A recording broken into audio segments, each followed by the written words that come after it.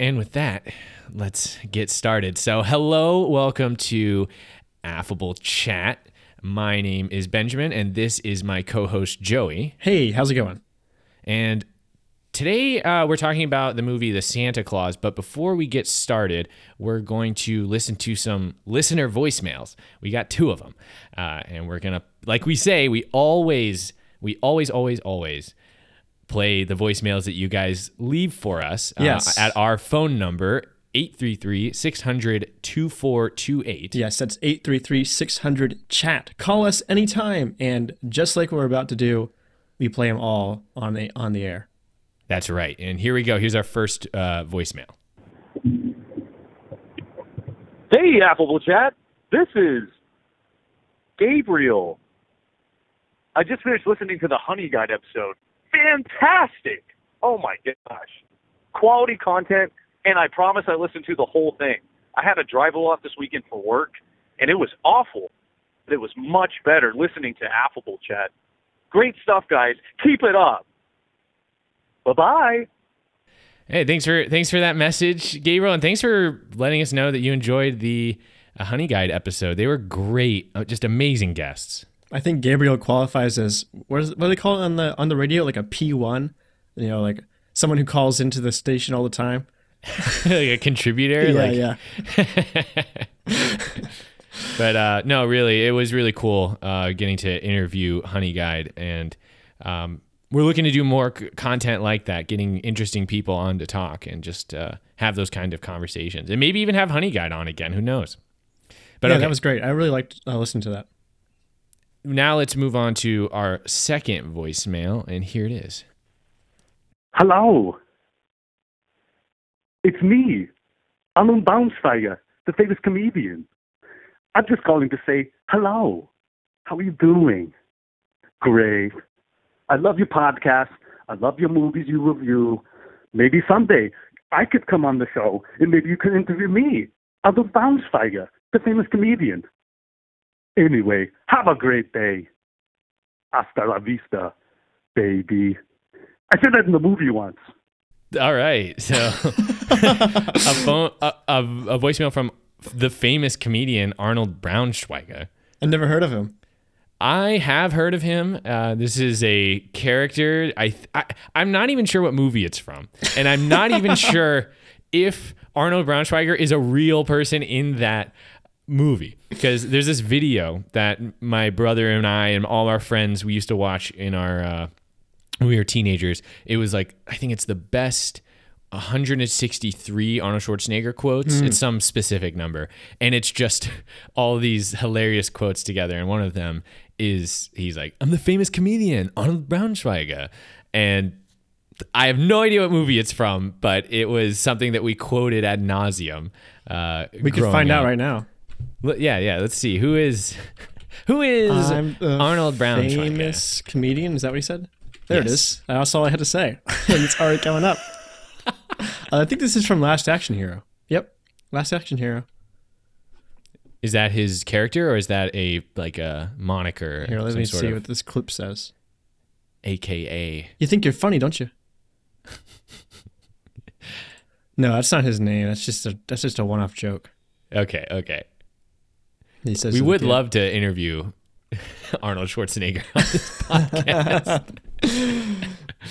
Oh man. Well, thank you for calling in, Arnold Braunstringer. Yes, we enjoy, and this is just further proof to our audience here that if you leave us a message, you'll hear it on an upcoming episode. What's that number again? That is 833-600-2428. That's right. 833-600-CHAT. Chat. That's right. Okay. Now let's talk about the movie that we're reviewing this week, and that is The Santa Claus. Did you or did you not read the card? Yeah, I read the card. Then you're the new Santa. In putting on the hat and jacket, you accepted the contract. What contract? The card in the Santa suit. You said you read it, right? So when you put on the suit, he fell subject to the Santa Claus. Here. The Santa Claus? Oh, you mean the guy that fell off my roof? No. Not Santa Claus the person. Santa Claus the clause. What? This is a fantasy family Christmas comedy drama. Directed by John Pasquin. The cast includes Tim the Toolman Taylor, Blanky, Wendy Crewson, the Honorable Judge Reinhold, and Frankenstein's monster. Now, I just have one question. Who are we Just referring one? to when we say Blanky? Who? Yeah, I guess I have more questions, but the number one question I have is, who is Blanky? Is this Michael Jackson's kid? No, it's not. It's the kid in this movie. What's his name? Charlie. Lloyd. Yes, Eric Lloyd.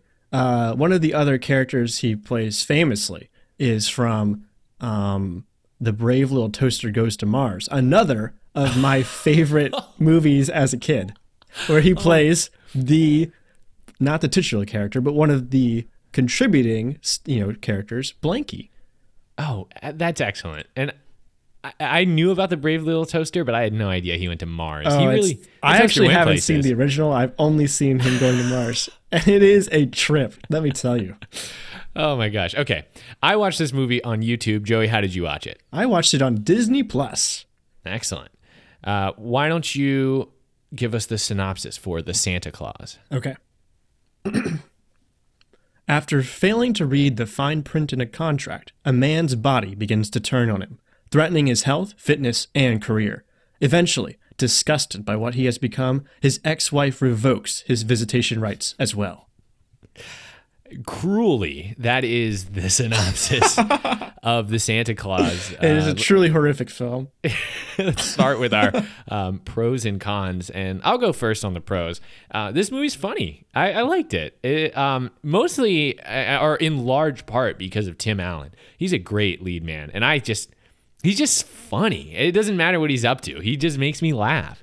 And the movie itself is fun and whimsical in the ways that it kind of explains the myth behind Santa. It's also a very 90s movie. And I, as a 90s kid, of course, I love the 90s aesthetic. I think the movie does a good job of being dramatic, but without taking itself too seriously. And it presents the non-traditional family unit in a positive light, something that's kind of, I don't know, I guess you do see that in various Christmas movies, but sometimes Christmas movies can be kind of not like exclusionary towards that type of family because they try to hold the traditional family unit in such a high light. Yeah, I completely agree. And that is a unique element of the story that makes it really stand out and brings it to another level, I think. It's a surprisingly charming movie, and Tim Allen is really believable not just as the quippy businessman, but he's also a really good Santa. Charlie, the kid, is very cute, which is the nicest thing I can say about him. There's a bunch of really fun twists on the Santa myth, while remaining, just like you said, respectful and magical, which I think is one of the highlights of this movie. Also, the script is just really, really good. It's surprisingly good. What about things you didn't like? So this one I think is pretty obvious, but the CGI like sleigh hasn't aged very well. It looks decently bad. And also I felt like the fart jokes in this movie were just unnecessary. There was like having Comet just fart. Like honestly, when that happened, I was like, okay, where's this going? Why does Comet have gas? What's the joke? And it never came back to it. And later, Tim Allen, or I guess Scott Calvin, like he's waking up and his body has changed, but you don't see it yet. It's kind of the reveal. But he rolls over, puts his feet on the ground, and just lets one rip. And then it just continues. Like there's like, who put these in there? Like, was the sound guy just pranking when you guys let him edit this movie? Nothing says Christmas like farts. What?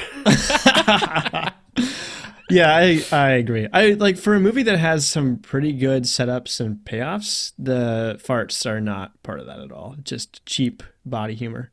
Yeah, and they're not a huge part of the movie, but not at all. They stood out to me as like not funny in a movie that's very funny, right? Or full of funny moments. Yeah, I agree with both of those. And I also couldn't shake the feeling that this movie is like for divorced dads. It's about like the fantasy that the divorced dad gets a job that's so cool that her son won't shut up about it. Like totally owning the new dad, stepdad, the new husband. Yeah, like the guy who's like, well, to tell you the truth, I like Scott Calvin is kind of a successful guy, so it didn't Yeah. really seem like he was that much of a loser. I was wondering what happened that made them get divorced, but Neil has like this pretentious job, and he constantly gets to dunk on him, like. The bit where they have them go to the Denny's and there's all the other divorced dads Yes, there it's disappointing amazing. their kids. Like, this is the movie that those dads return to their home with their kids and watch with them to be Right. like, see, like, Exactly. I'm still cool. Exactly. Okay, so let's move on to the overall section and really, really dive into this movie. So Joey, take it away. This is a really charming movie. I think I was most impressed with how Tim Allen fully embodied Santa Claus, not just in looks, but in true action. The transition he undergoes is subtle. So by the end, when he has a long beard and the whole get up, it's almost like it has to kind of snap into focus suddenly. For me, that moment was when he has like that twinkle in his eye when he returns Charlie to his mother's. He like kind of gives him this sideways glance and like this half smile, and like he just looks so much like Santa in that moment that it's like, oh my gosh, like it suddenly happened. And I think that transition and that transformation would be so hard to pull off. And I guess you could argue that it doesn't happen very naturally, but it's kind of, it takes a little while, and him not dressing as Santa and stuff like helps aid that. His beard doesn't turn to white till later in the movie and everything. So it is kind of a gradual thing, and you still see him as Scott Calvin up until pretty much the last moments in the movie.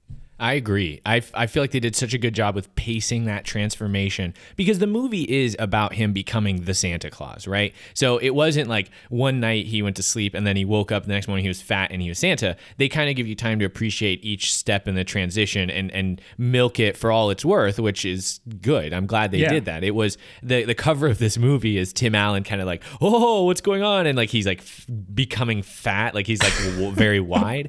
And I totally agree. The pacing was great. It gave you a moment to appreciate, like, oh, now he's fat. Now he loves milk and cookies. Now his heartbeat is jingle bells. Like, Yes. it's done very well. There's a lot of great like gags with that. You know, I really like the one where he's sitting on the bench and all the kids come up to him. They line up. It was so good. He's like, I know how this looks, but they climbed up by themselves, I swear. Especially because he tries to avoid the first girl with his body language, where he like scoots over, then he like puts one leg over the other and like turns the other direction, and she just taps him on the shoulder. It's great. It is good. It's really good. Yeah, Scott Calvin is kind of your classic anti-hero. Like, you don't really want to like him. He seems kind of like a jerk, but looking back, he really isn't that bad at all. He's a little absent-minded and overambitious with dinner, and he's rude to his new wife's husband, but you can't really fault him for either. Or his of those wife's things. new husband. Right, sorry, his wife's new husband. He is kind of annoyed. He's kind of annoyed by the whole Santa thing at first, especially when it gets in the way of him seeing his son. But as he becomes to embrace it, other pieces in his life start to fall into place, and of course, the ending is very happy as well. So it all works out in the end, and all of that. Yeah, I was, when I first saw this, I watched this twice. I watched it once with my family for the first time ever over Thanksgiving, and then I watched it again this week to prepare for this episode. And when I first watched it, I kind of assumed that he would be a bad person to begin with, and then through becoming Santa Claus, he would become this better person. But honestly, I liked him from the beginning.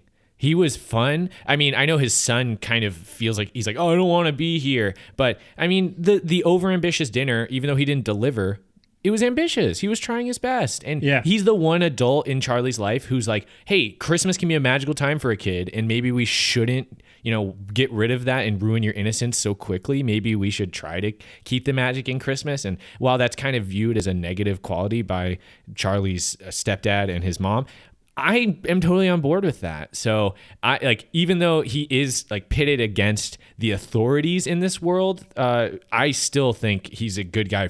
Scott Calvin is a good guy from the beginning. Yeah, and they sort of like hint that he was kind of destined for this in a way by his initials matching Santa Claus. Yeah, which is interesting. And I don't remember if they really go into that more into the sequels or not, but I like the idea that kind of like you kind of had to fall accidentally into your destiny in a way, like, and then it becomes reality and you become grateful for it. It's Oh interesting. yeah, well, and not only the Scott Calvin, but also being in the toy industry by Yeah. being a guy who already makes toys, per se. I mean, this movie even goes to show Santa doesn't make the toys; he's a distributor, Right. which is kind of what Scott is. That's interesting. I think what makes this movie really feel like a Christmas classic is how it treats the Santa myth with such respect. Despite like the weird reality that is implied by the literal Santa Claus, everything you see at the North Pole is just perfectly magical. The literal North Pole. Yes, like a pole in the ground. It only answers questions when those answers are cooler than just nothing, right? Yes. And there's so many things that are just like, oh, I don't know how it works. It's just magic. But that's okay because like believing is magic. And this whole thing of like Christmas is magic and it doesn't have to all make sense. It doesn't have to have everything spelled out for you. Is Yeah, like, nice. for It's kind instance, of refreshing. They even bring up Charlie questions Scott early when he's reading The Night Before Christmas and says, "How to reindeer fly?" And Scott tries to give him an answer. He says fairy dust, and then horns, and Horse. It's a great answer. but they don't actually, at least I don't recall them actually explaining it. It's just they fly, and it doesn't matter, And like you said, unless there was a cooler answer than nothing, they don't bother, shoehorning in an explanation. No. Magic is good enough. That's right. I can't wait for Bernard, the Santa Claus story that goes through all of the details of how it all works and how Bernard got the snow globe and how The spin-off, how the is North that Pole what you're- got built, how the sleigh got built, how he won it from his friend in a card game. how Charlie was like capable of the engineering that was necessary to include a hot cocoa dispenser and a CD drive that dispenses cookies. Yes, I all thought of was, that. I thought it was interesting that they gave him credit for that. It was interesting. Anyway, no, I enjoyed not knowing. I enjoyed not having it all told to me. I liked just having the Christmas magic, and I think that's really what sells this movie. And I think another part that's really good is just how the children just know that Scott is Santa, right? Like we've said before, when he's sitting on the bench and that girl approaches him and they form a whole line, like the children just kind of sense it. And it's said that the children are the reason Santa has magic. So it all kind of ties together in this nice little bow too. Yeah. Additionally, I liked the way. Well, I liked how the elves looked like children. I thought that was an interesting twist on elves, because Santa's whole thing is like kind of doing this service to the children of the world. And not only are kids just cuter than adults, it just I don't know. I thought it was a fun little twist. Although it did make me a little bit uncomfortable when they kind of did. It was like an edgy kind of joke, or like he says, "You look really good for being that old." For being 1,200 years old. For being, yeah. And then she was like, "I'm dating somebody in rapping," and he's like, "Ooh, awkward." I was like, I don't know. There Okay. was a couple weird sexual things in this movie. Yeah, the other one that made me feel uncomfortable was when they're at the Christmas party and Scott Calvin's like, "Here at whatever toys, we're Yeah. all about families, but our families aren't here right now," which is why whatever his name is has his secretary sitting on his lap, and everyone's just like, "Oh, yay, infidelity in the workplace." What about when he's walking down the street and he says to that grown woman, "Really nice. Veronica, very nice." Well, at least she's a grown woman, not a child or elf that looks like a child. Still, Yeah, could yeah. leave that out. Well, and I feel like that part of that comes from, Tim Allen's just his comedy. He's a little bit more, A little raunchy. a little raunchy, a little bit. All right. I was actually really impressed with the script for this movie. I felt like everything was really tight. There were some really funny moments, but like the acting from Tim Allen, Wendy Crewson, Judge Reinhold, and even Eric Lloyd, who plays Charlie, really carries a great family story about working through differences. It's one thing to have a funny Christmas movie, but to actually care about every character and tell a unique story about divorce and custody is actually really touching. I think this movie has a lot more going for it than something like Elf, which is like just funny all the way through. And it's like, oh, Will Ferrell is a sympathetic character, I guess, but like you don't really care about anybody else in that movie. Everyone else is just kind of there to be his foil. So to have like a kind of a depth of character development in a Christmas movie really puts it another step up. It makes it entertaining and touching to a whole different audience, not just the kids that this is marketed to. Yeah, take that, Elf. No. I feel like Elf is overrated, honestly. Well, we could have a conversation about that another time. But I agree with you. I actually was surprised how gutted I was when they took away Scott Calvin's visitation rights. I mean, for me, I was like, that is truly savage, and it kind of, because you have this almost impossible situation where there's no solution to these people who don't believe in Santa, and I'm literally Santa. Like there's no bringing those things together. At least the movie makes it look that way, which makes it a good conflict.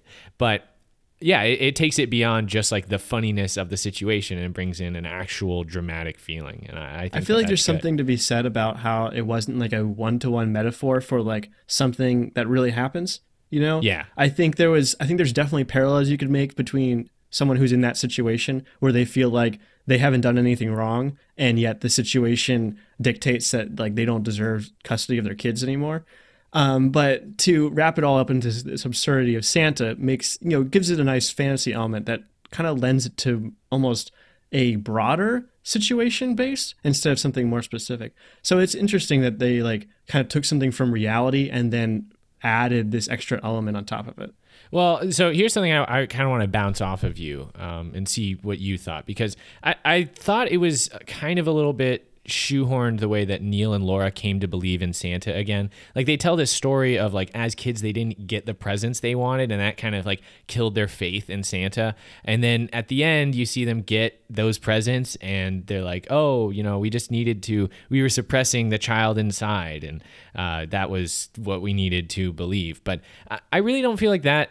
Like, I don't think this took away from the movie too much, but I felt like it kind of took away from the focus of the real present or the real gift being that they found a way to come together as a family. As always, the real present, real Santa Claus was the friends we made along the way. But for me, the moment of like solidification for Wendy or what's her name? Laura. Laura and Neil is when Scott is in the living room and they both like recognize him as Santa, and they say like, oh, is that like, yeah. Say, oh my God, they Santa. both have like that moment where it clicks. Yeah. Yeah. That was a little bit more powerful for me and a little bit more like earned, I think, because they had been, they were kind of the bad guys this whole movie. This movie doesn't really have a lot of antagonists. But exactly. Sure, they were definitely the bad guys. Right. So to have them kind of come around to that and like suddenly it's undeniable, right? All of this stuff was happening beforehand that was hinting at the fact that Charlie and Scott was telling the truth, but suddenly it all became real for them when they, when seeing suddenly was believing.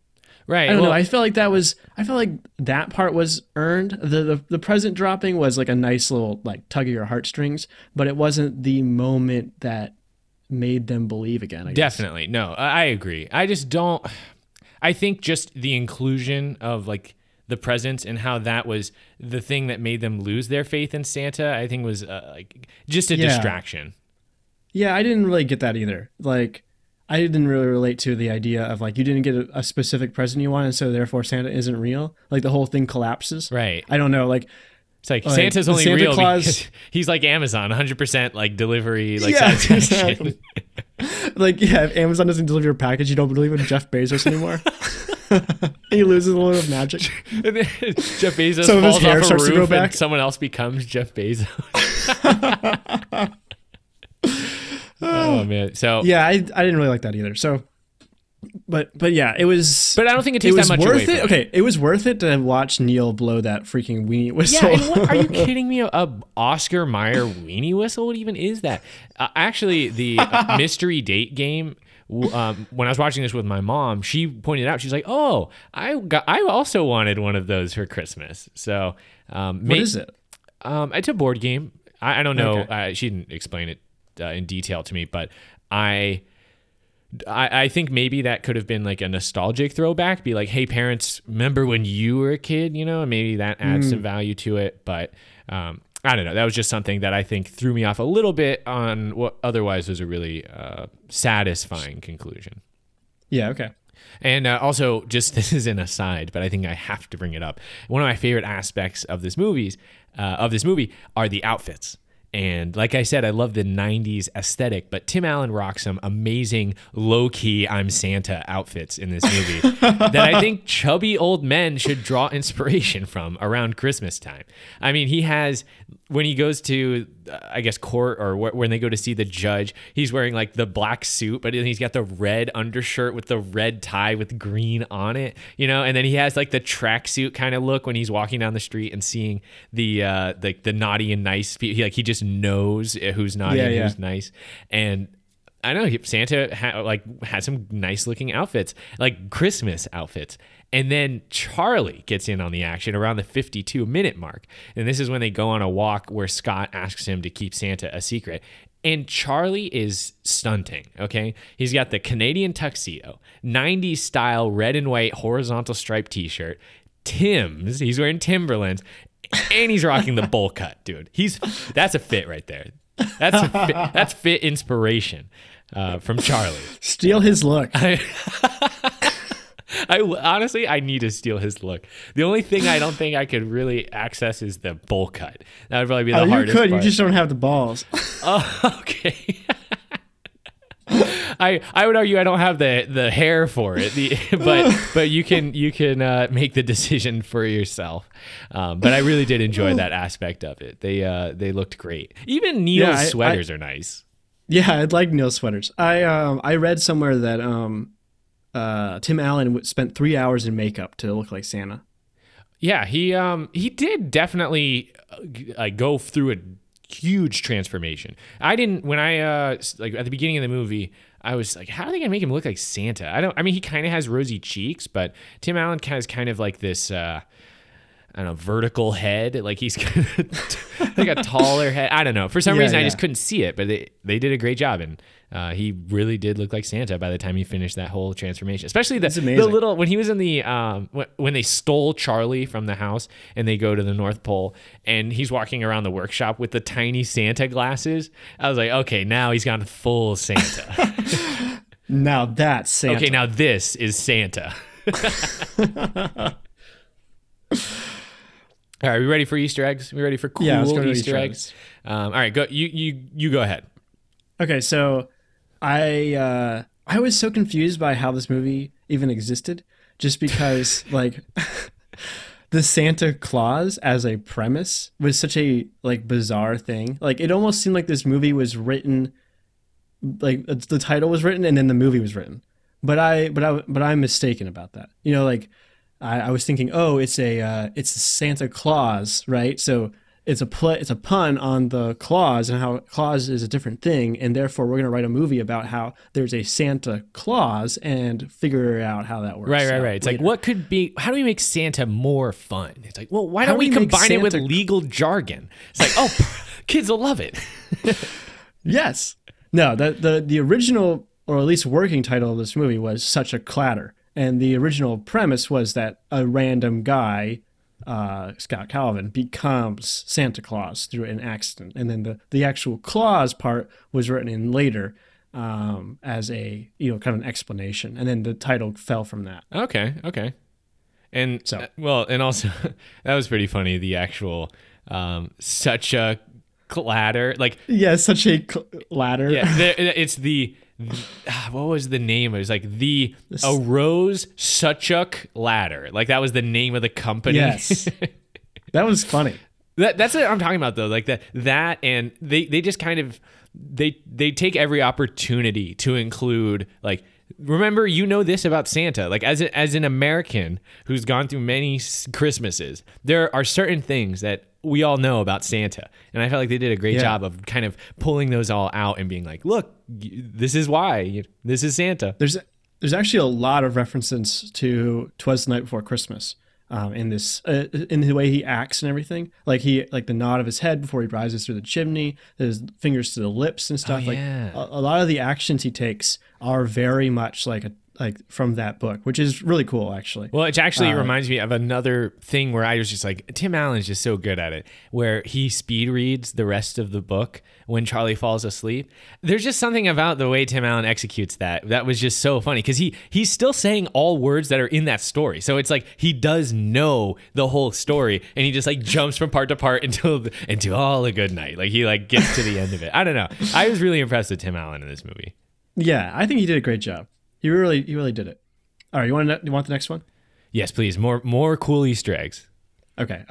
This one is a Tim the Toolman moment. Obviously, Tim Allen became famous from being on Home Improvement as Tim the Toolman Taylor. And there's a moment where he's in the workshop for the first time, and he finds a tool belt on the bench, and he tries it on for a second, and then he's like, nah. Which is a pretty clear reference to that show. But it's pretty subtle, though. If you weren't paying attention, you wouldn't see it. I definitely didn't notice it. My sister pointed it out to me when we were watching this together, and I was like, oh my gosh, you're so right. And I think Tim Allen earns that kind of Easter egg in this movie because he does so much for the movie itself to carry the weight of the movie, but also he's that lead man. Everybody knows him from Home Improvement. It's a true subtle nod, not like this, wink straight at the camera, like remember that thing kind of thing. Right, like they could have had him pick up the tool belt and be like,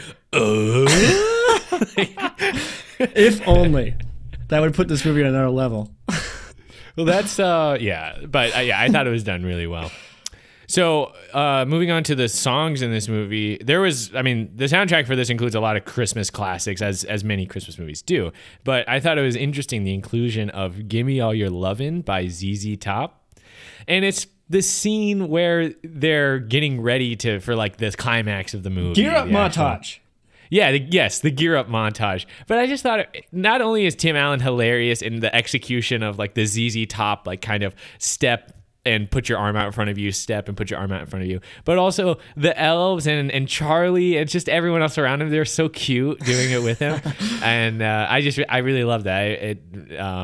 For a non-Christmas song in this movie, I thought it did really well. There's always time for low-level choreography. I'm always impressed by low-level choreography.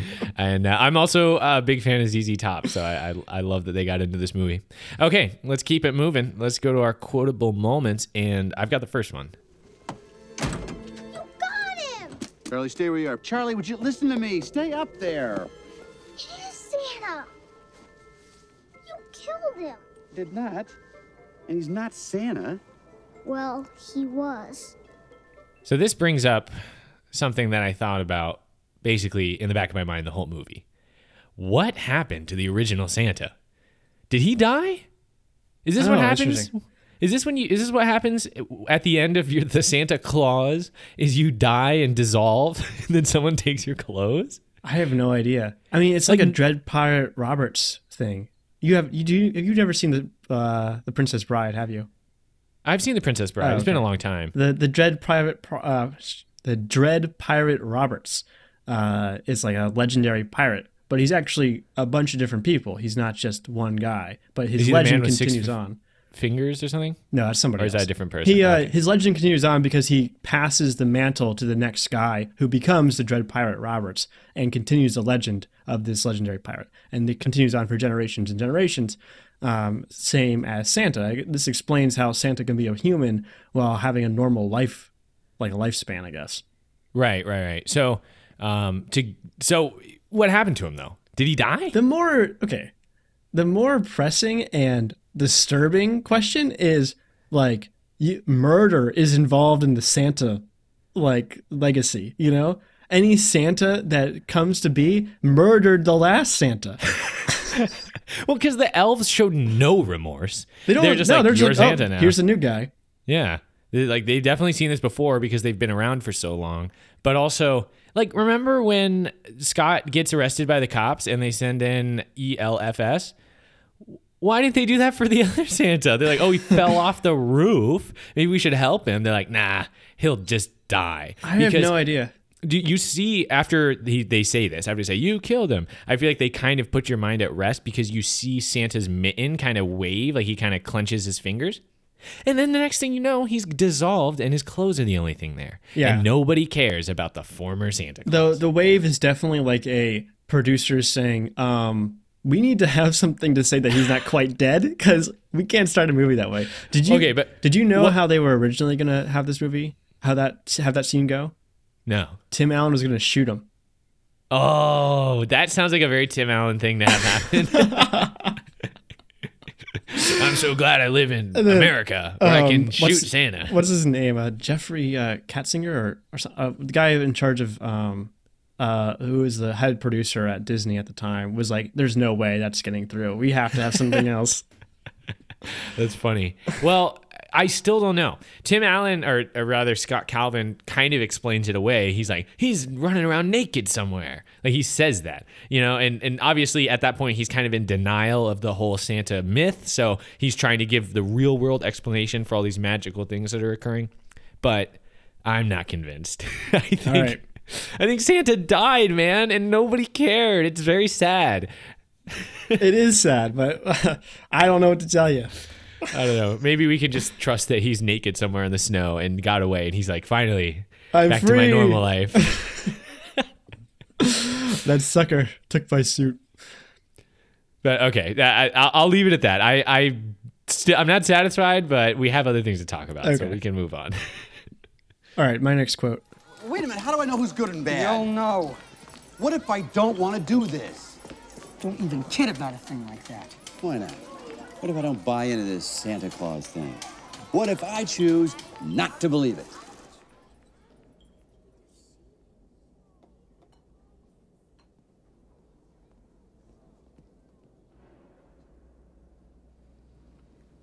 Then there would be millions of disappointed children around the world.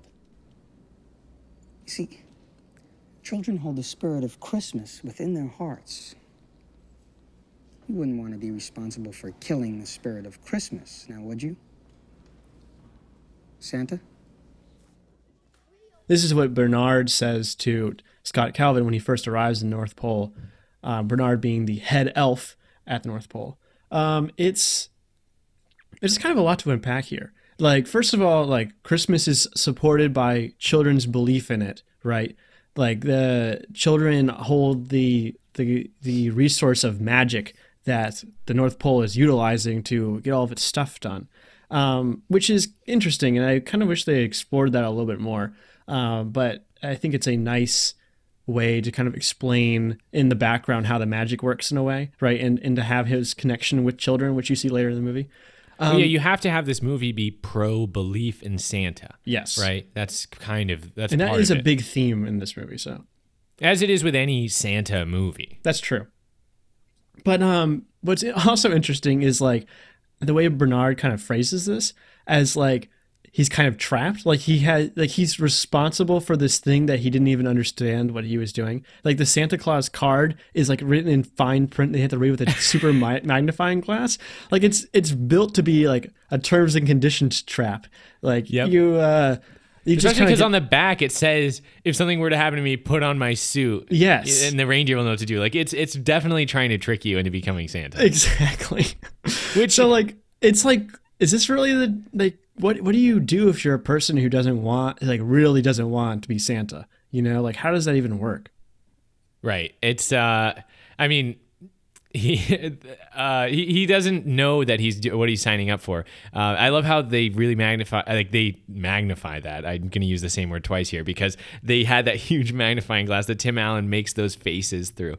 But that's such a contract thing, though. Yes. The nature of like contracts and legalese is kind of that they're there to like get you, right? Or it's that they're trying to posture like that like lawyers and contracts are all just trying to trick you with the fine print. Right. So the real message of this movie, read the fine print. Sure. don't sign anything or put on any pants before you read the fine print. Exactly. Okay, next one. I see it, but I don't believe it. You're missing the point. What is the point? Seeing isn't believing. Believing is seeing. Kids don't have to see this place to know that it's here. They just know. This is what Judy says to Judy the elf says to Scott Calvin right before he goes to bed, and I really like this line. I think it's really interesting. Like, seeing isn't believing, believing is seeing. Like the idea that when you believe in something, it suddenly becomes real, and that's certainly true for this movie. But I don't know. I think that's like kind of true for other things too. You know, I like to say like perpetual motion doesn't exist in physics, but it does exist in the human psyche. Like you can propel an idea with just pure will toward becoming something that people believe, even if it doesn't even make sense. And suddenly, like, it's a real thing, and it doesn't. How it got there doesn't like make any sense, or doesn't have any facts or reason behind it. It's just belief itself is the way that it became real, and people act on it like it is real. Right, it's right. crazy. Kind of another way to say it is perception is reality. You know? Yeah. It's, I mean, it reminds me of this book I read, I think I mentioned on the podcast a while back, called Sapiens by Yuval Noah Harari. And it's all about systems and how humans can build these complicated systems by interacting with each other.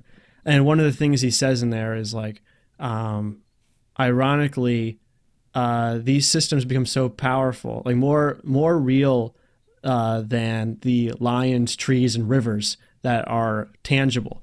But these systems dictate whether there will be any lions, trees, or rivers in the future, even though they're just abstract ideas that we kind of ascribe to. I think they've touched on something really poignant here, is what I'm trying to say, about how just because you see something doesn't mean you will believe it, but if you believe in it, then it becomes real.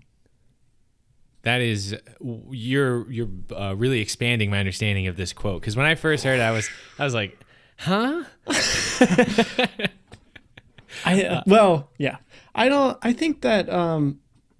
I think that's like a powerful message, especially at Christmas time. You know, like Christmas has been a tradition that's existed for hundreds and hundreds of years. We take it kind of for granted. And I want to talk about later a little bit how Christmas was in danger at certain points.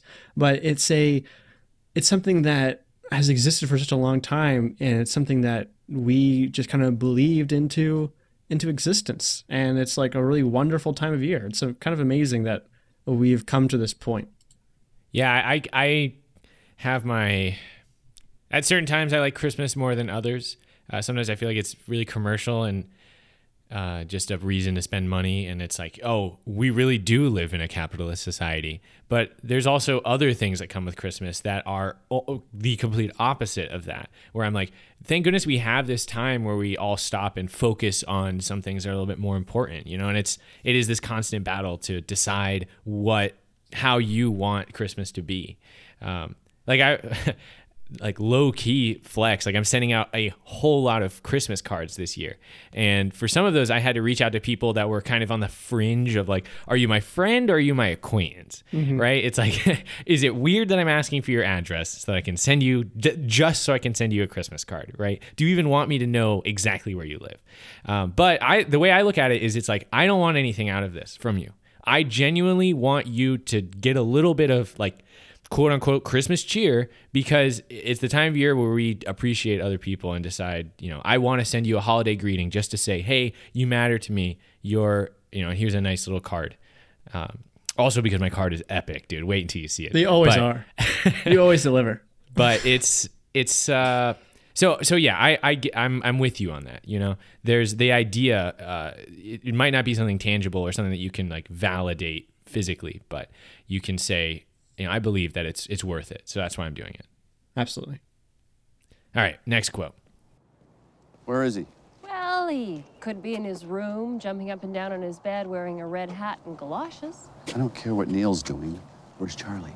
Oh, I see. Got Neil again. Yes, this is one of my favorite aspects of this movie is how consistently Tim Allen dunks on Neil. It's hilarious. Like he doesn't let him off the hook ever, whether it's like insulting his sweaters or making fun of his career.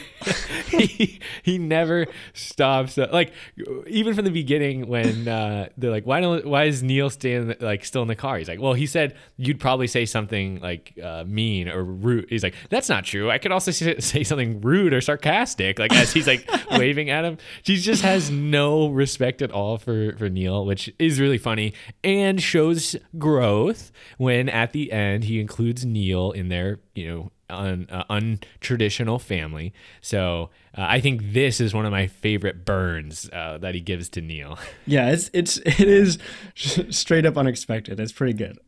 It's really I'm kind of surprised that I hadn't seen this movie before, because I am so impressed with the quality that Tim Allen brings. Like, many times I've seen it before.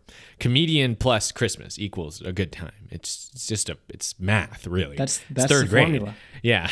And whether that's Arnold Schwarzenegger or Chevy Chase or in this case, Tim Allen, it's a good time. So this has definitely entered that realm for me of like respectable, funny comedian Christmas movies. And part of it is because Tim Allen's so good at putting Neil down.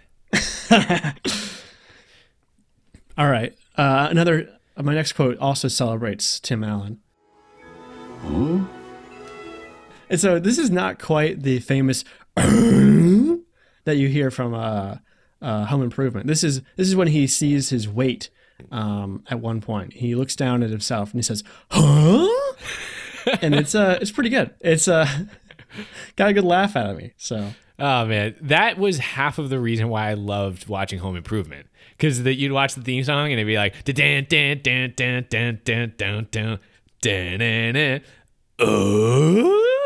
It's so drawn out and emphasized. I love that. Yeah. Okay. Imagine trying I remember to teach him this how now. to say that. Like, where did that come from? That's just a noise he made naturally, or they were just like, no, like give me a huh, but more exaggerated, please. No, more. More. I need more huh. He's like sweating profusely. I've got a fever, and the only prescription is more huh. Like, no one has ever been as confused and dumbfounded as Tim the Toolman Taylor. Like, They had to set up this whole situation just to confuse him. They brought in like circus actors and things. Everyone's jumping around.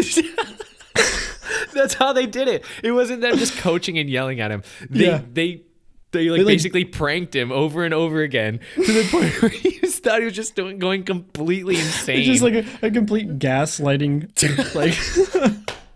like a giant heist. Like the whole crew is in on it and just They gaslighting lock him him. in a container and drop him in the middle of the ocean. And then he's just like, at some point, something totally wacky happens, and he's like finally he goes like, and then Do we they're get that? Do we get that? We got it. That's the one. It's all over. And then it totally was worth it. Home Improvement was a huge hit. And mostly it because was of all that. worth it.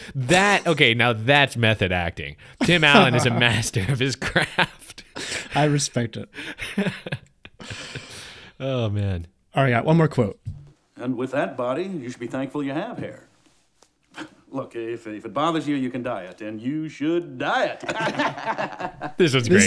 This is a great line.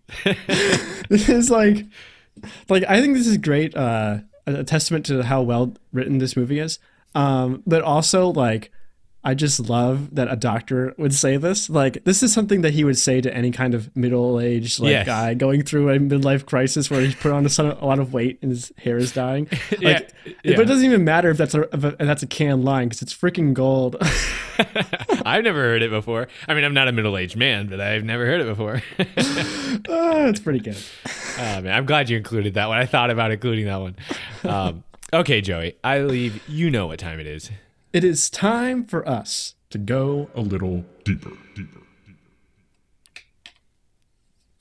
Okay, I've got so much to say and only so much time to say it. So I want to talk briefly about the history of Santa, because I think this movie, in its own small way, has contributed to what the myth of Santa Claus is. You know, when you picture Santa Claus, what do you picture?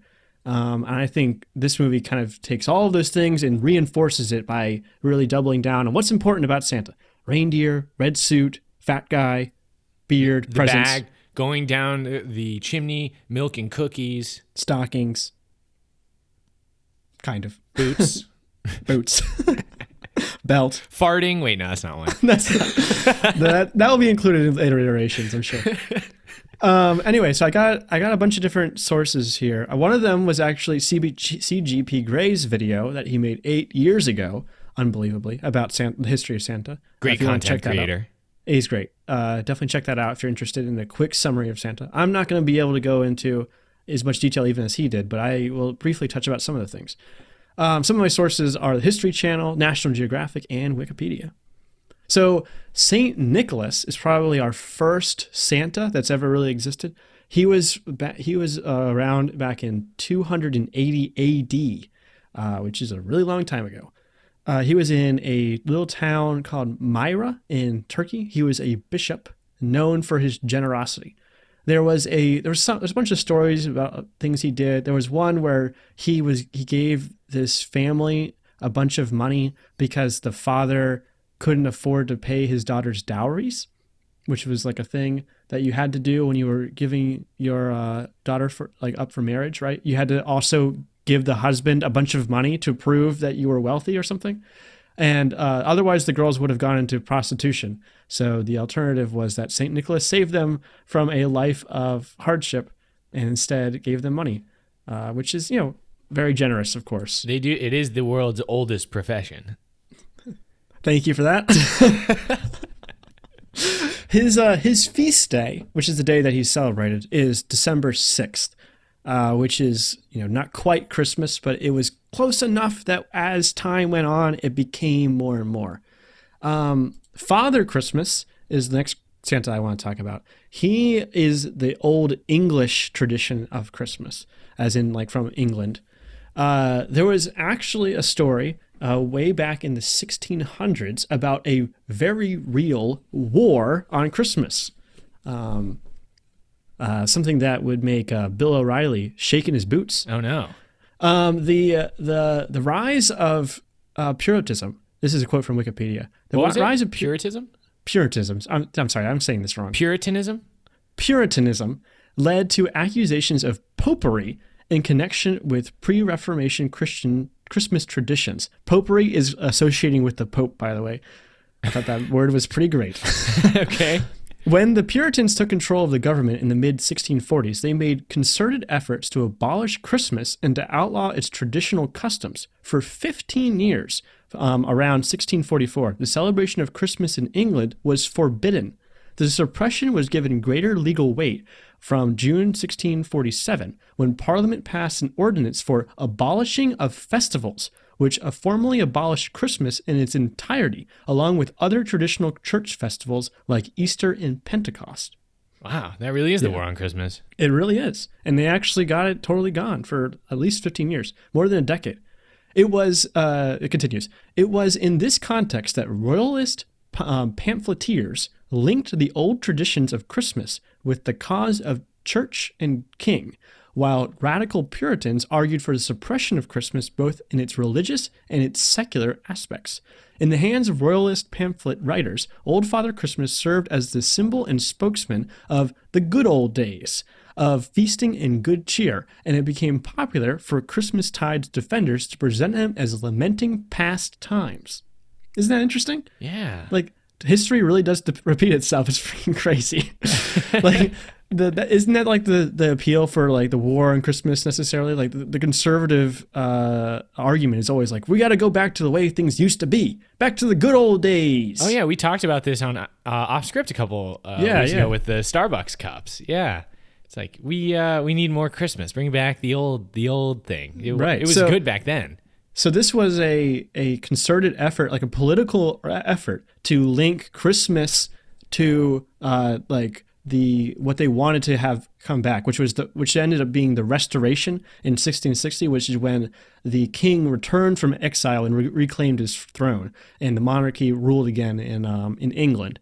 Well, and I they just used- wanted to Go ahead. take a moment, like for the years that Christmas didn't exist, like there were probably, I mean, there are definitely children who were born and made it all the way to basically adulthood, close to adulthood, without ever really participating in Christmas. So it's like later in life, like, when did you stop believing in Santa? Like, who? Yeah, it's freaking crazy. Like Christmas didn't exist for like a little while there.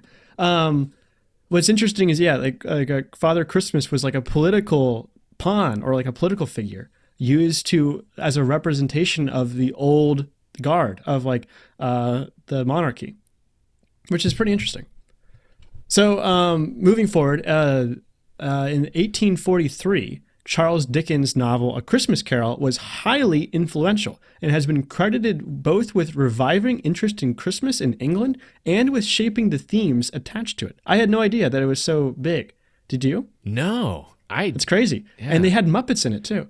A know. famous image from the novel in John Leach's illustration of the Ghost of Christmas Present is a standpoint for where Father Christmas started from. So the Ghost of Christmas Present that we saw in the Muppets was a very early ancestor to Father Christmas, actually. Okay, very nice. Which is he looks pretty good in at least in the Muppets movie. The little known fact, Michael Caine was actually in the book. he played Scrooge in the book as well.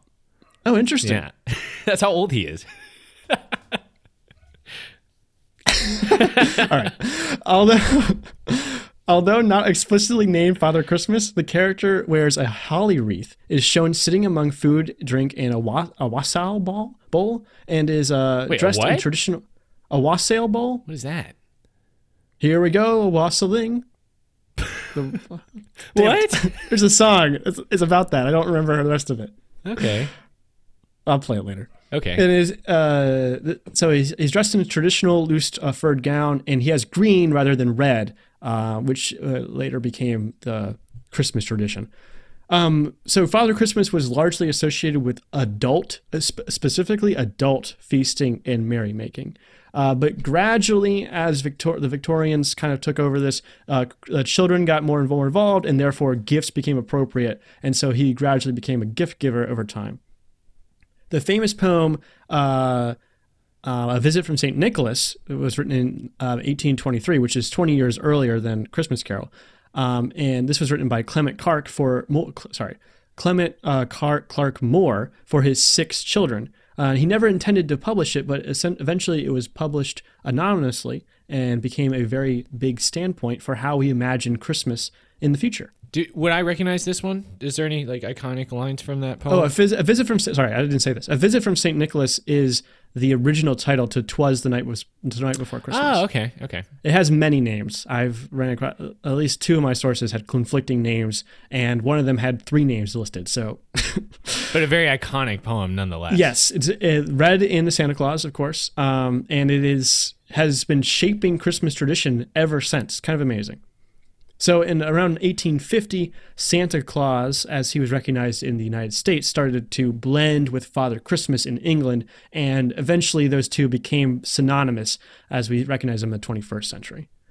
So American Santa, which I'll talk about briefly, started off as Sinterklaas, which is Dutch for Saint Nick. Doesn't Scott Calvin call himself that in the interrogation scene? That's what actually got me on this kick. I'd never heard he says that. all those names. Yeah. Yeah. So this was his original name, at least in Dutch, and he got started in New York City, which was founded by the Dutch. Washington Irving's Knickerbocker's History of New York contributed largely to Santa Claus as like what we recognize Santa Claus as. He has a pipe-smoking Nicholas soaring over the rooftops in a flying wagon, delivering presents to good girls and boys, and switches to the bad ones. Switches as in like whips. Yeah. Like pieces of what Adrian small pieces Peterson of, used to discipline his children. Right. Very famously.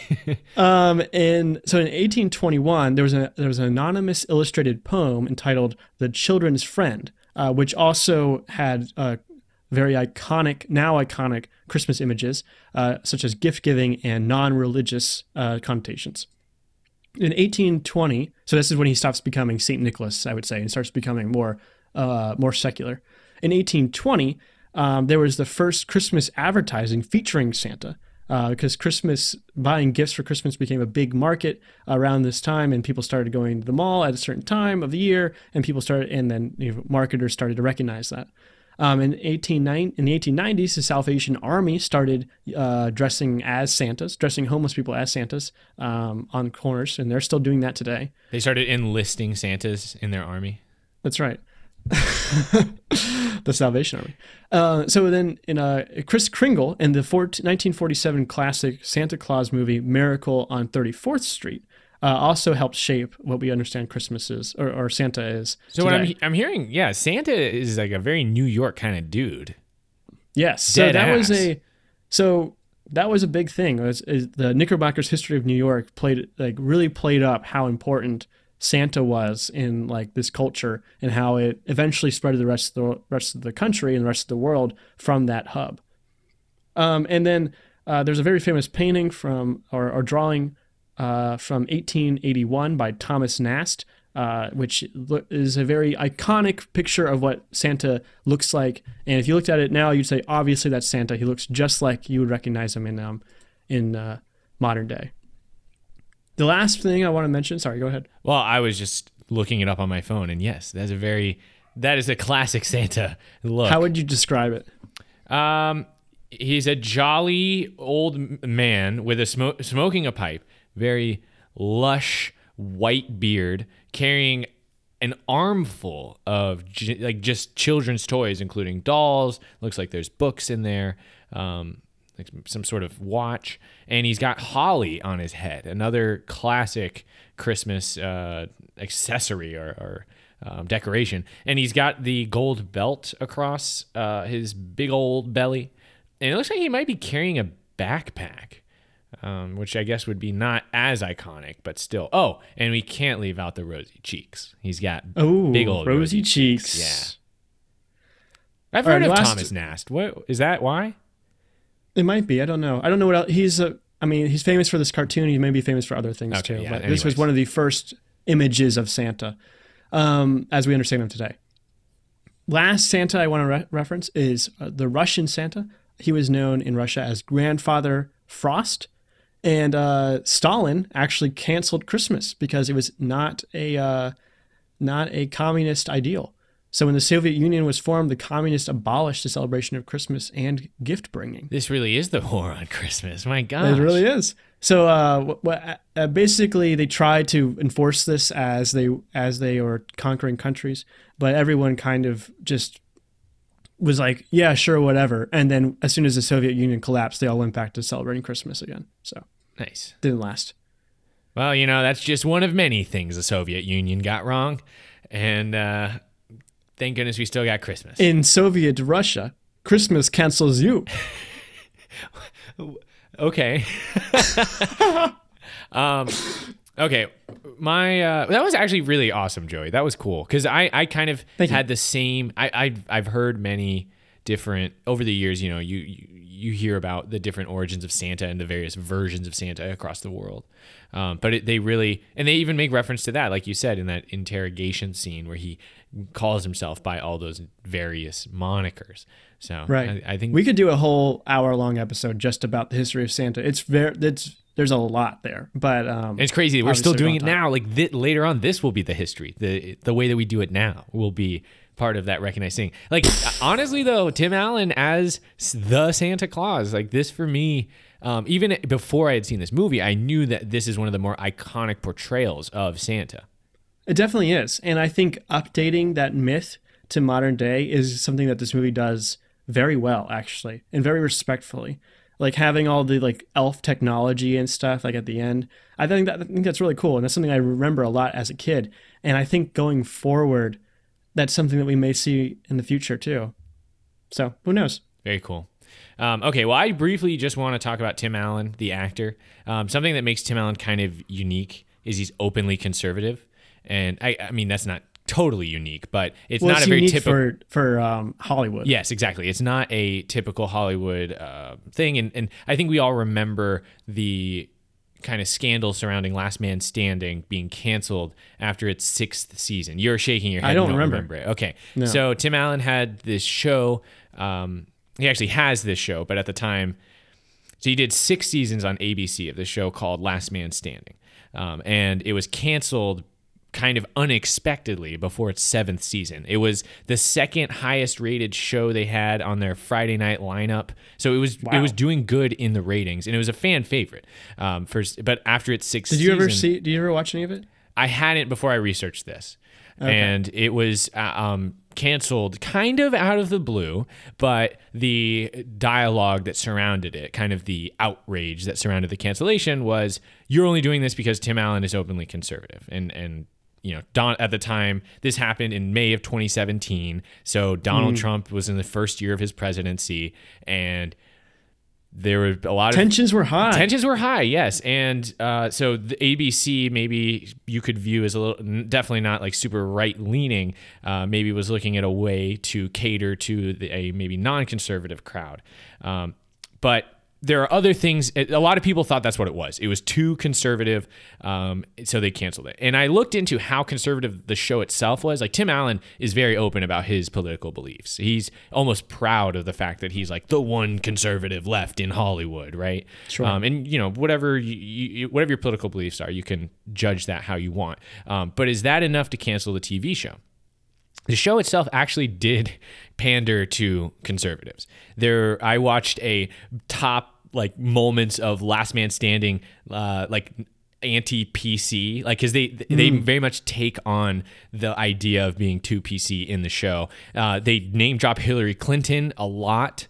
At least in the montage I watched, they would like bring her up specifically because they talked about, she used to work for some company before she like joined the Democratic Party or whatever. And Tim Allen's like, well, Satan used to work for God, you know, like right. And the thing is, they are jokes, right? Like, if you were doing the opposite and dunking on Trump, then you would say, you know, fair game. It's you're making a political joke.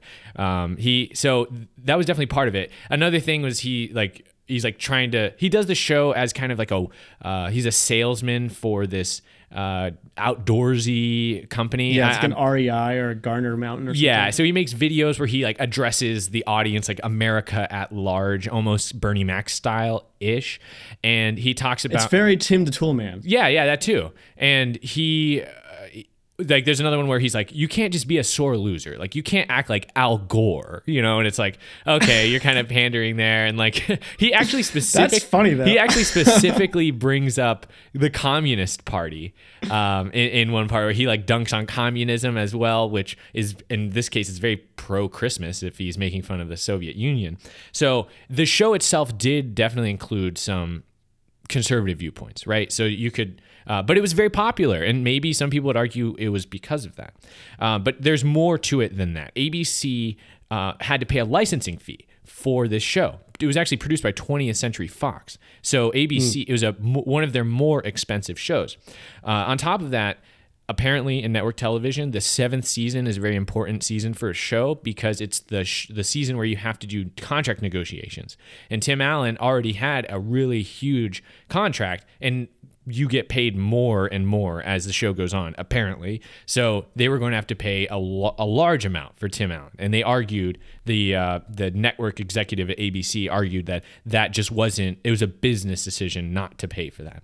Additionally, and this I felt like is a pretty flimsy argument, but the network executives at ABC said that Fridays for their new lineup that year was going to be about dramas, not comedies anymore. It was previously a comedy. Last Man Standing was not the only casualty of these network changes. They also cut Ken Jeong's Dr. Ken at the same time, so another comedy. But going back to the 20th Century Fox produced shows on ABC, there were other 20th Century Fox shows that got another season. So it wasn't like they're cutting all shows from other networks. It was just, there's a lot of business decisions that they were bringing in. So at the time, it was a big backlash from like Fox News and just like conservative. It was a conservative talking point for a while where they're like, this is as far as liberals will go to stop people from being like, you can't even be on, you can't even have a TV show if you openly support Trump. But it really didn't last that long. After the show was dropped in May of 2017, Fox ended up picking it up on their own channel for the 7th season late in 2018. And the 8th season is premiering on January 2nd next year, the next decade. So didn't Brooklyn Nine-Nine also get cut? Well, that was on NBC, wasn't it? Yeah, they got picked up by Fox, I think, too. Yeah. So, and the thing is, the show definitely has a fan base behind it. They had, I think it was change.org is the website where people go to complain in mass. And they had... With badly written petitions. Right. They had like 500,000 people or something petition for the show to come back. So that's pretty good. It was big. And it's one of those things where I was really enjoying Tim Allen's performance in this movie, The Santa Claus. And then I discover that he's this openly conservative actor. And I don't know. It might be offensive to some people to like view it like this, but I don't want to consider that part of it. Like, I want to take his performance for what it was and what it is in the context of this movie, and like not say I can't watch The Santa Claus because I don't agree with everything that Tim Allen says in his normal life. This might be a mean comparison, but you still like Tom Cruise, right? Oh God. But I would say I like. There are famous actors out there that believe crazy things. Well, yeah, crazier things than being a conservative. Sure. And you can appreciate their art despite definitely. And it's something I've come to terms with over a long time. And people like to skew whenever there's something wrong with a celebrity. People like to draw that out and magnify it to a large extent and kind of just make it so you can't enjoy them anymore. But I mean, I'm a Kanye West fan also, so it's like you don't have any room to thought. Exactly. I'm definitely not trying to get on a soapbox and say that I'm the ideal fan or a consumer of content, but for me, Tim Allen's got his political opinions, I've got mine, but I think he's a funny actor. So yeah, and that show, I mean, I've only seen a few episodes, but it was pretty funny. Yeah. There was one line that stuck with me a lot, which was what was it? It's his like partner on the show. He says, "There's only two things I hate: change and hipsters." Okay, boomer. that tickled me a lot. Okay. All right. But that's just since we've been doing so much Tim Allen, I wanted to see kind of what he's been up to today, and he's still doing just fine. He's in the 8th season of his network TV show, so he's doing great. Good for him. Okay, let's do our rating for The Santa Claus. Do you want to go first? Yes, I'll go first. I give this movie 2 sequels that will definitely live up to the first one and not totally ruin it. Have you seen them? Have you seen the sequels? I haven't seen the third one. I've seen the second. Oh, really? I've only seen the first and the third. I haven't seen the second one at all. The second one, he meets the contract dictates he has to get a wife.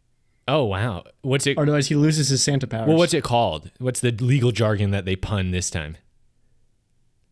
The Santa Claus 2. Oh, okay. Well, because the third one is called the escape clause. And it's because if you say a certain thing while you're holding a certain snow globe, like it undoes all like you ever being Santa. It's like, I wish I have never become Santa or something like that. Oh, interesting. And Martin Short is in it. He's Jack Frost. Jack Frost, and he becomes like capitalist Santa. I know. But I don't. Yeah, spoiler alert. Sorry if you haven't seen those yet. That's fine. Yeah, I don't think it has a subtitle actually. Okay. I feel like there's a missed opportunity there for more legal jargon puns, but we'll forgive it. My rating for The Santa Claus. I give this movie a cold glass of milk and a big cookie with a gooey center because that's what Santa Claus enjoys. Whole milk or soy milk? Well, he definitely ends up drinking milk throughout the movie. Like, he's even disappointed by the soy milk. So I'm going to go with whole milk. Does it surprise you that the conservative actor doesn't drink soy? No, he does. Well, yeah, he definitely dislikes soy, but he's lactose intolerant at the beginning of the movie.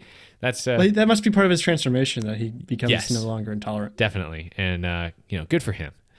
Okay, Joey, what's next on Affable Chat? Next, we're doing an off-script episode, just you and I. You and me, just chatting it up on Affable Chat. That's going to be great. And so, yeah, that's going to do it for this episode. Don't forget, you can call us, like we said at the top of the episode, 833-600-2428. Yes, that's 833-600-CHAT. Call us anytime. We'll play it on the air. That's right. Subscribe to us on iTunes or wherever you get your podcasts, including Spotify. That's right. And wherever you get our podcasts, leave us a review. It really helps us grow. You can reach us on Twitter and Instagram at AffableChat, same handle on both, or send us an email, affablechat@gmail.com. We also have a YouTube channel. Just search Affable Chat. It's called Affable Chat. That's right. So that's going to do it for this episode. For Affable Chat, I'm Benjamin. And I'm Joey. Thanks for listening.